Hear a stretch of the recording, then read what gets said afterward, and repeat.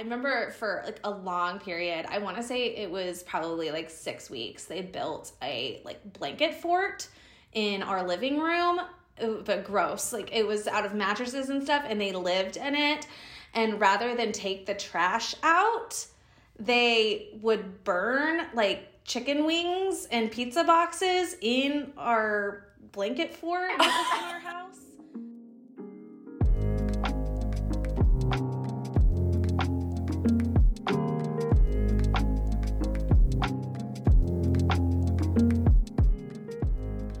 From Olsen Entertainment Group, this is Who Wrote That Book, where we interview authors and learn more about their life and work.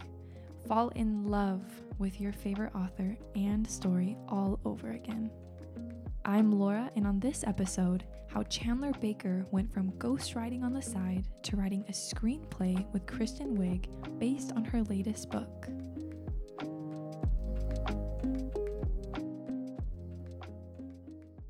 So you were born in Dallas and then you moved to Florida. What was your childhood like? Like, what did you do for fun?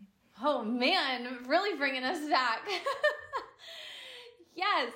I feel like most people, like anyone thinks anything, think that I'm from Dallas because I write a lot about Texas because that's where I live now. And my parents moved back there after I left for college. And now we're back in Florida again. So I grew up until I was 10 in Dallas. And then I was really into rollerblading. I was a really great rollerblader, not to brag. And street hockey. And then when I moved to Florida, when I was 10. And so that's where I went to like middle school and high school and everything. And I don't know, I love Sarasota, my hometown, because it's on the beach, and instead of going to the mall, we would go to the beach to meet up with friends and hang out there.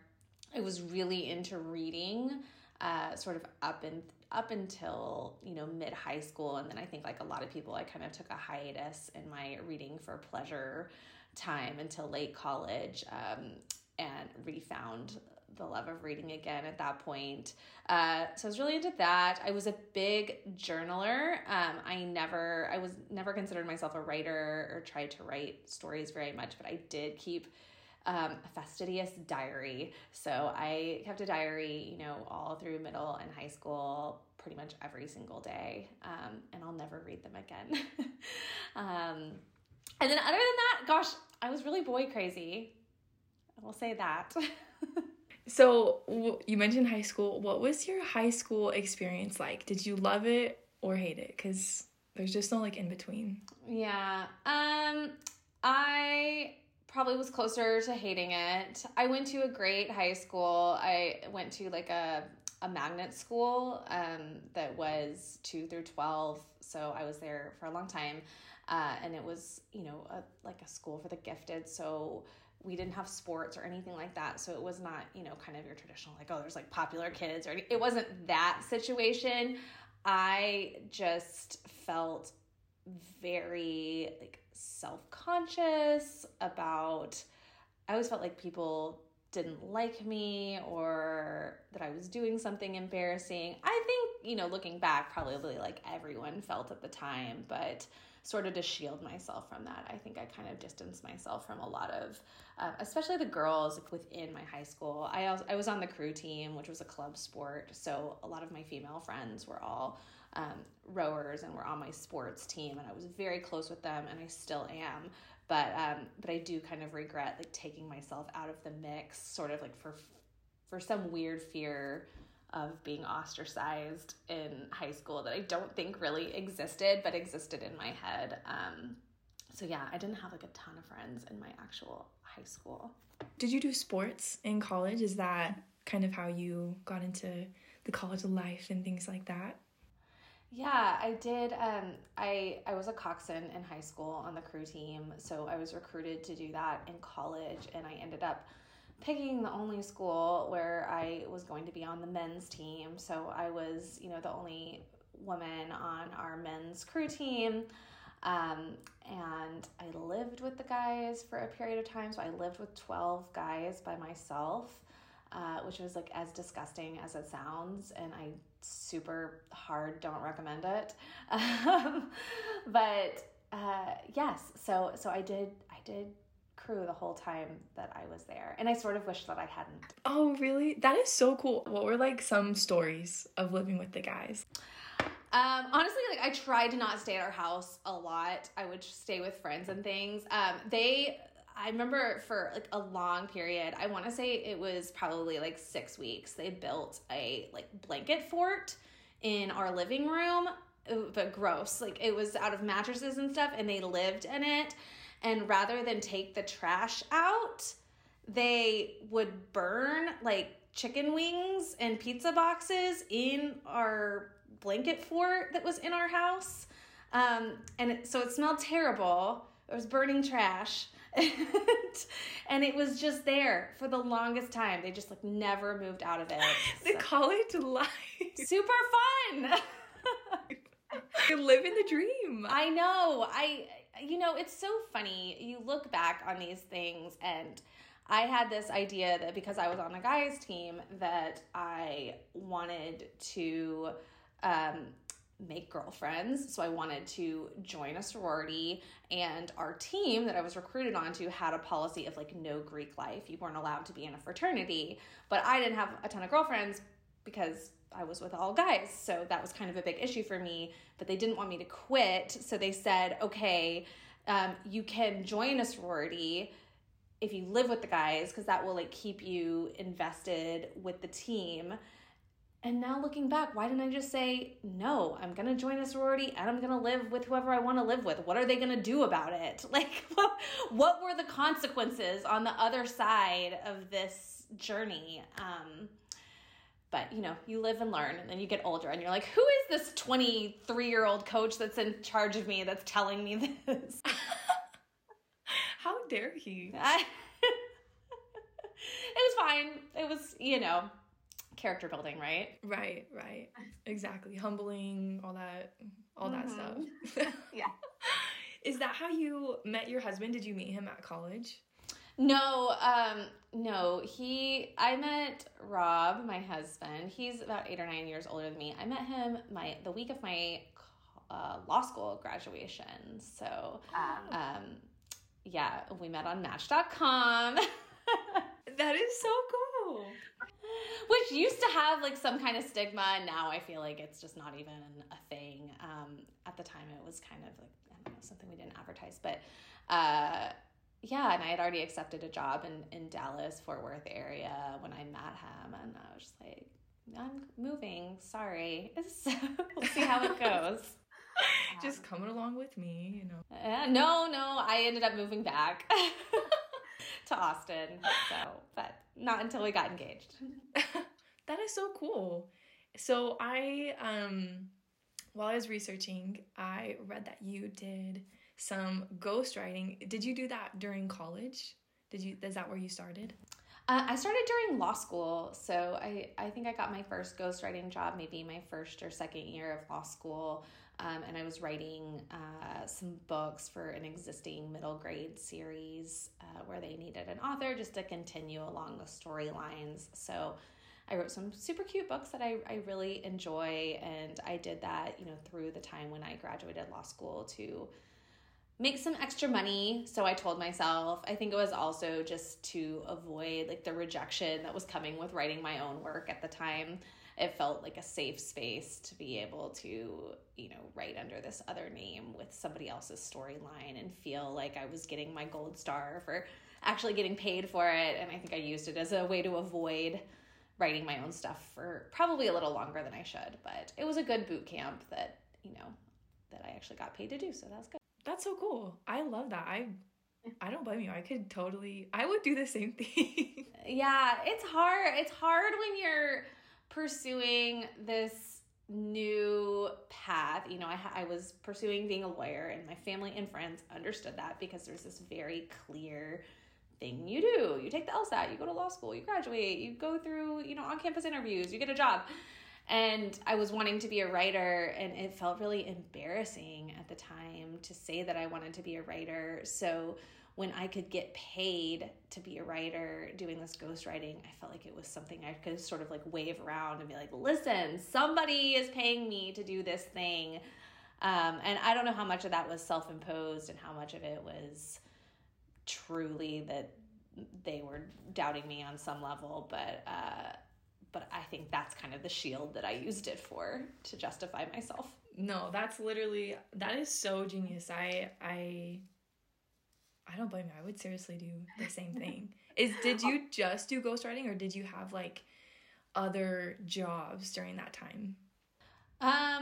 During that time, I didn't have any other jobs other than going to law school. So, I was a full-time student. Well, and I guess I worked during the summer as a summer associate, like at actual law firms. And, the last summer I was taking the bar. So I remember I was like, had a book due, I think the week that I was taking the bar, which I do not think was a great idea, but it worked out and I passed. So we're all okay.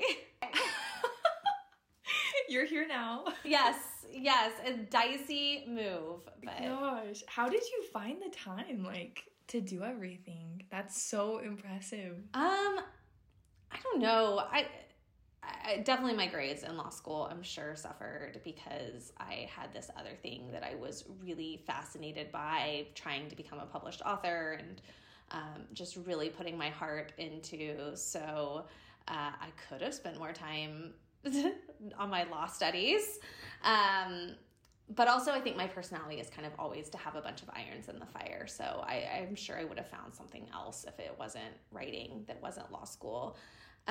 I don't know. I mean, gosh, it was so much easier back then than it is like with kids and a job and all that stuff. So looking back now, I'm like, oh, well, it was a lot of reading, a lot of writing because you're a student, but time-wise, it wasn't as challenging. Totally. Did you, so you did ghostwriting. How long did you do that for? You did that the whole time you were in law school, and then you published your first book? Yeah, I was, I had gotten so I started kind of seriously writing, whatever that means, my junior year of college. So I had written a book. I'd written 2 books, and I had gotten an offer of representation from my agent my first month of law school. So I had that, and then so we were submitting that book while I started to take on these ghostwriting things, and that book didn't sell. And then I took kind of my long break to just be ghostwriting. And then when I graduated, my agent was kind of like, okay, I think you need to try to write something of your own again. We need to try to sell something, or, you can't make a career off of just doing this. So I did write something as a first-year associate, and we sold it my second year working at a law firm. And that was my first book, which was Alive, and that was published by Disney Hyperion. And then I just kind of kept going from there. You mentioned that book didn't sell. How did you go through those, those emotions? I think my superpower, I've come to realize, is I'm not disappointed for very long by bad news. I don't know. I just don't internalize bad news very well or very deeply, which is great, I guess, in some ways. So I would hear something bad and I'd get a rejection, but it just never stuck that long. I was always like, okay, what's next? What are we going to do next? How are we going to move forward? And, I always just kept getting just enough success to keep going. So, I don't know, I felt very buoyed, I guess, by the fact that I had gotten these ghostwriting gigs, which I'd kind of gotten on my own. I felt very buoyed by the fact that I had gotten this agent. And gosh, there was a time in my life where I thought, if I can just get an agent, I will consider that success. If I can just get a book deal, I'll consider that success. So I just kept kind of chasing those little milestones that I had set for myself. And yeah, I really just try to focus on celebrating even small small victories. Like, I feel like I'm good at like holding space for those things. Like, oh, I finished writing a draft. Okay, I'm going to like go have a glass of champagne by myself for that. You know, I feel like I've always been kind of good about making time for those mile markers. I love that. I feel like a lot of people struggle with that. I struggle with that. You know, rewarding yourself for even like the little things. Yeah, I think everybody does. But I don't know. I think I recognized sort of from the beginning that it was important. I mean, I remember in law school being, you know, single by myself and finishing a draft of this book that I'd been trying to write for myself to get published, and just being like, gosh, what do I want to do? Okay, I'm going to get, you know, grocery store sushi and like an Izzy and like pour it in a nice glass because I was broke, and I was like, that's going to be my celebration. But it was, you know, setting that intention that, okay, this is because you've done something good and you deserve this. Literally, like, we're the same person. This is just so cool. So, so you were in law school, then, you know, obviously you worked at like a firm. How long did you do that for? I mean, it's kind of a mushy answer because I've had a contract, right? So, I mean, 8 years, I guess I was at my firm full time. And then I left my full-time law practice to write full-time, but I kept a contract rate where I could, if I worked for my firm, then they would pay me. And I actually just went inactive as a lawyer last week. So I feel like that's been a big thing that I'm processing. But yes, that happened. What? Are you sad about that? Happy? That is a big deal. Yeah. Gosh, you know, there were just so many times where I thought like, oh, I would love to find, you know, an exit ramp to be able to write full time.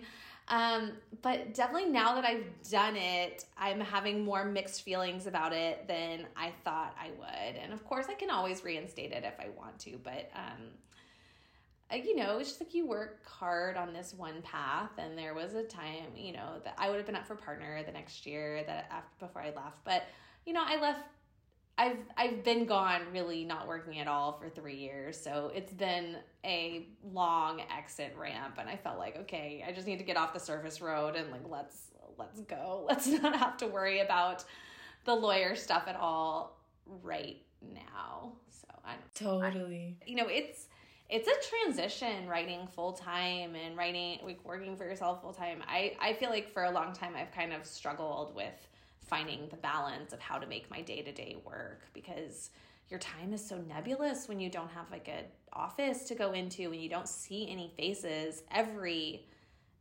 January, my New Year's resolution is like, find a better structure for your day, find a better balance, and how to make things work more smoothly. And I'm still working on it.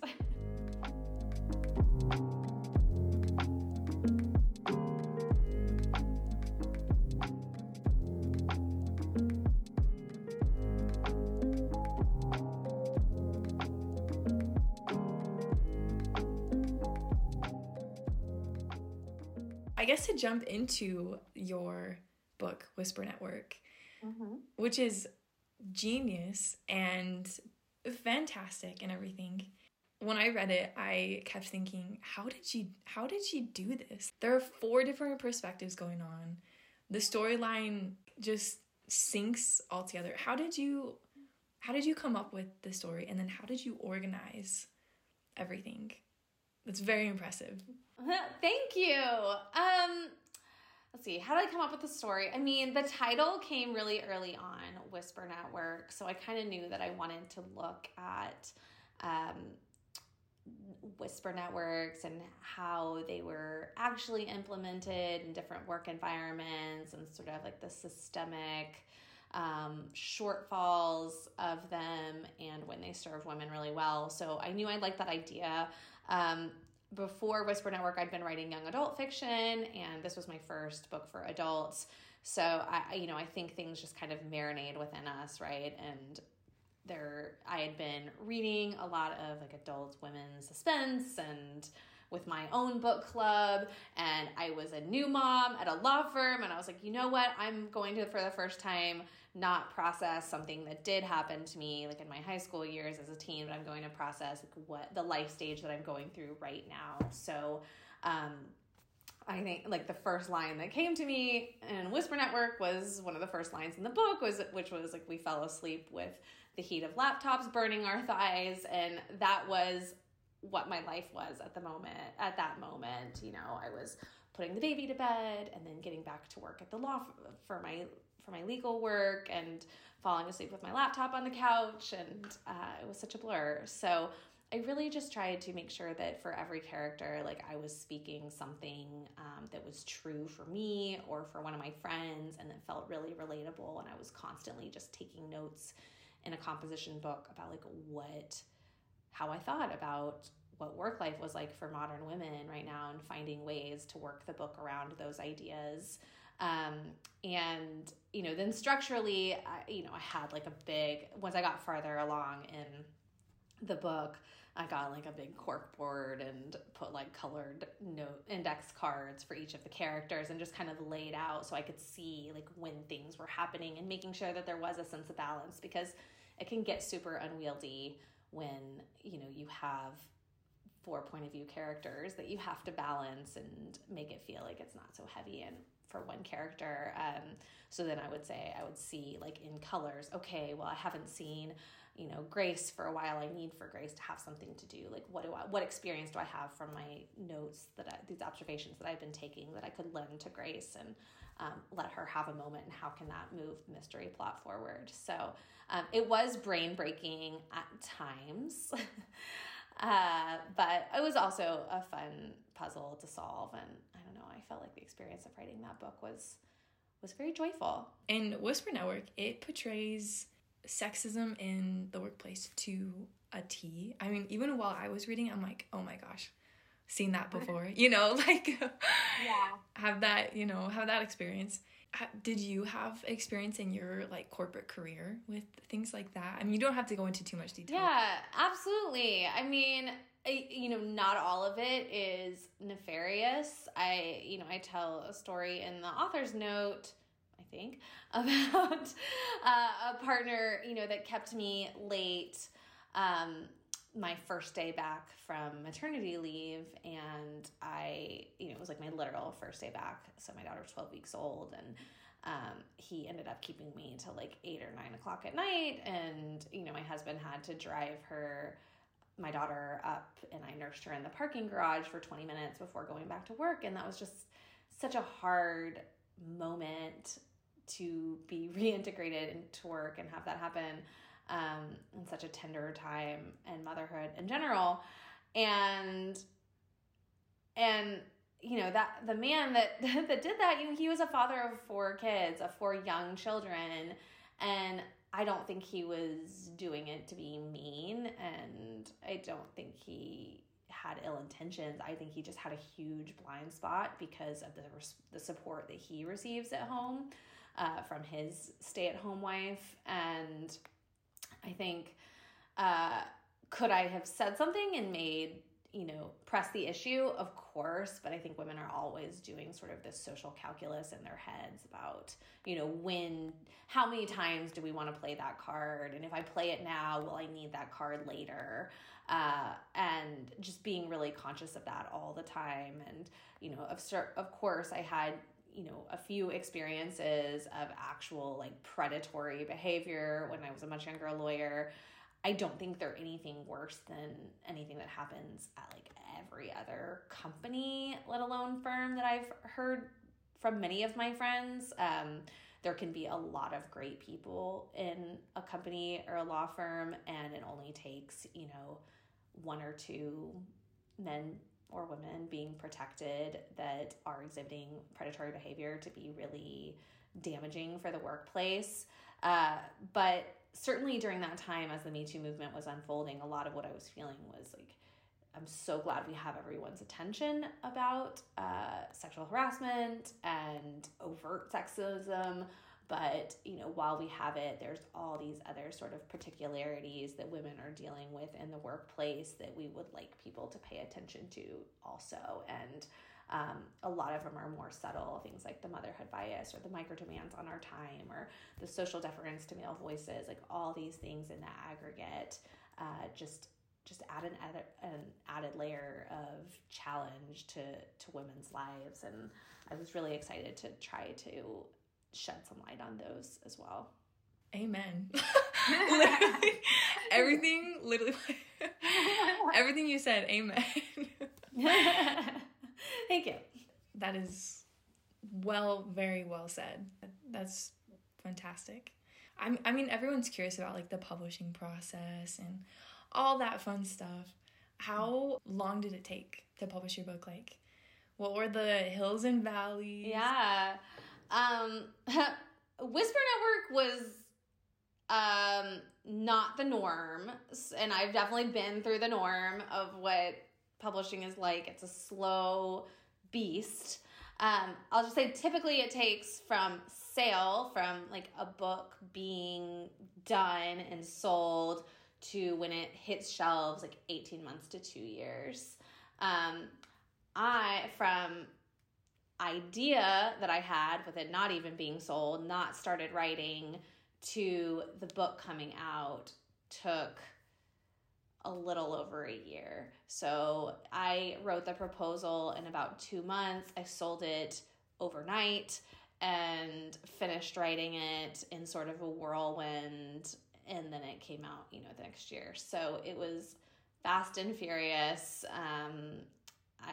We really just felt like there was a moment in time and that I really had something to say, and we felt like I was a one good person to say it amongst many other voices. So, we all just kind of moved heaven and earth to get the book out, which we did. Oh my gosh. How did you, did you have like 4 arms? Like, how did you? Writing the proposal was, I think, the worst part, because I was working full time and with a very small child, and, nothing was giving yet at that point in my life, because I didn't write enough I didn't make enough to take any time as a writer, to take any time off or to make any changes.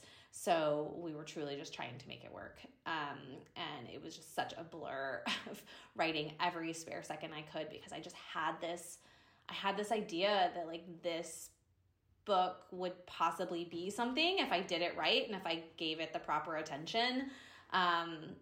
I don't know. So it was kind of just this out-of-body experience of trying to just get that proposal into like the best shape I could. And my agent and I really just did so much fast work on that book to get it where it could sell. And obviously it paid off. So yeah, definitely. It is one of the best books I've read. Whisper Network was, I guess, what got me back into reading.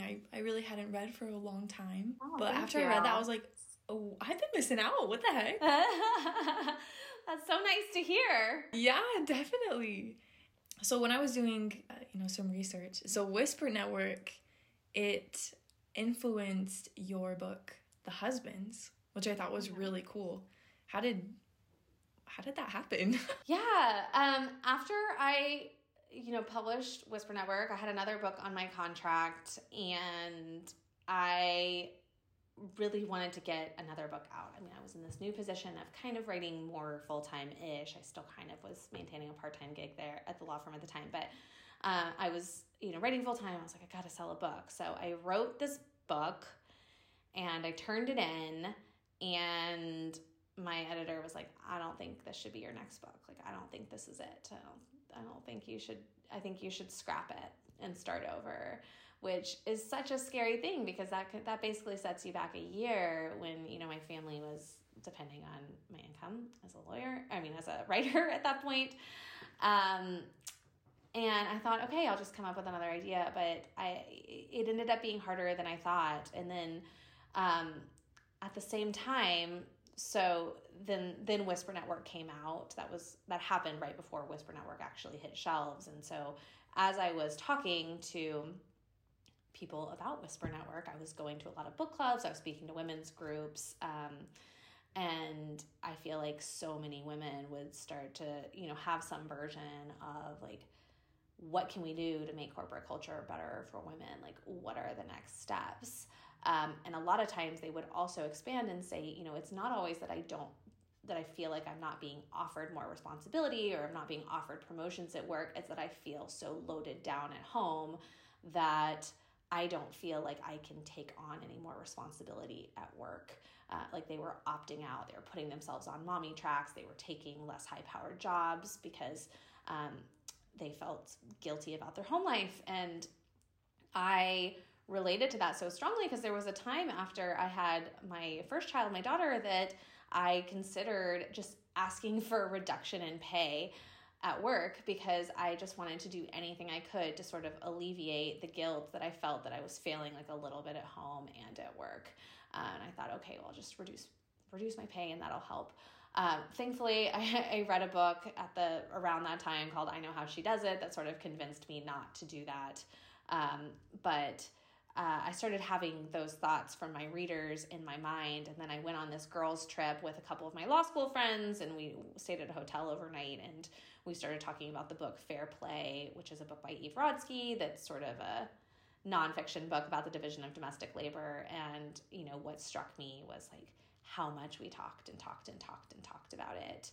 And I thought, okay, like there's something here to explore. And sort of that week, I just had this idea of like, what would a gender flip Stepford Wives look like? Like, what commentary could that provide on modern marriage and on, the invisible labor that women do and the emotional burden we carry. And that's how I got to the husbands. Oh my goodness. That is so cool. I didn't know that. Thanks. Yeah. It was definitely a bit of a swing.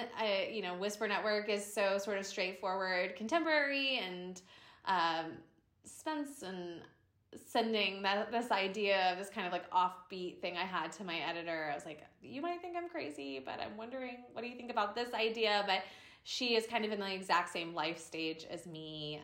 We both have 2 small children, and she got it immediately because of that. She was like, yes, this is what it's supposed to be. So cool. And I'm curious of how you kind of process this news. I mean, the husbands, MGM bought rights to make it into a movie. I mean, yes. Were you sitting down? Like, yeah, it was really crazy. We went out with a manuscript that was not fully edited yet, but my film agent was just like, let's just, send it out to a few people and see on Friday if anyone's interested. And on Sunday, my film agent emailed me and was like, hey, Kristen Wiig wants to talk to you tomorrow morning on Monday. And I was like actual Kristen Wiig or like her assistant or what? But, the next day, Kristen was on the phone talking to me about the book that she read over the weekend. And she just really was like, I want to be involved. I would love to play Nora. I would love to be whoever I can be. And I hear you want to write the script. So I want to help you in any way I can to make sure that you get to write the script. So she introduced me to Dee Dee Gardner at Plan B, which is Brad Pitt's production company. And then they introduced me to MGM. And so it all just kind of came together really organically. And now I'm writing the script with them, and it's going along. And that's been a big shift in my writing time as well, to take on more screenwriting. But I've really liked it. That is so cool. That is a dream. Yeah, it really has been a dream. I mean, it's something I've had in my sights for a little while, and it was kind of trying to find the right project where I felt like I could make it happen. But then I was able to push for it and get it. So it was great.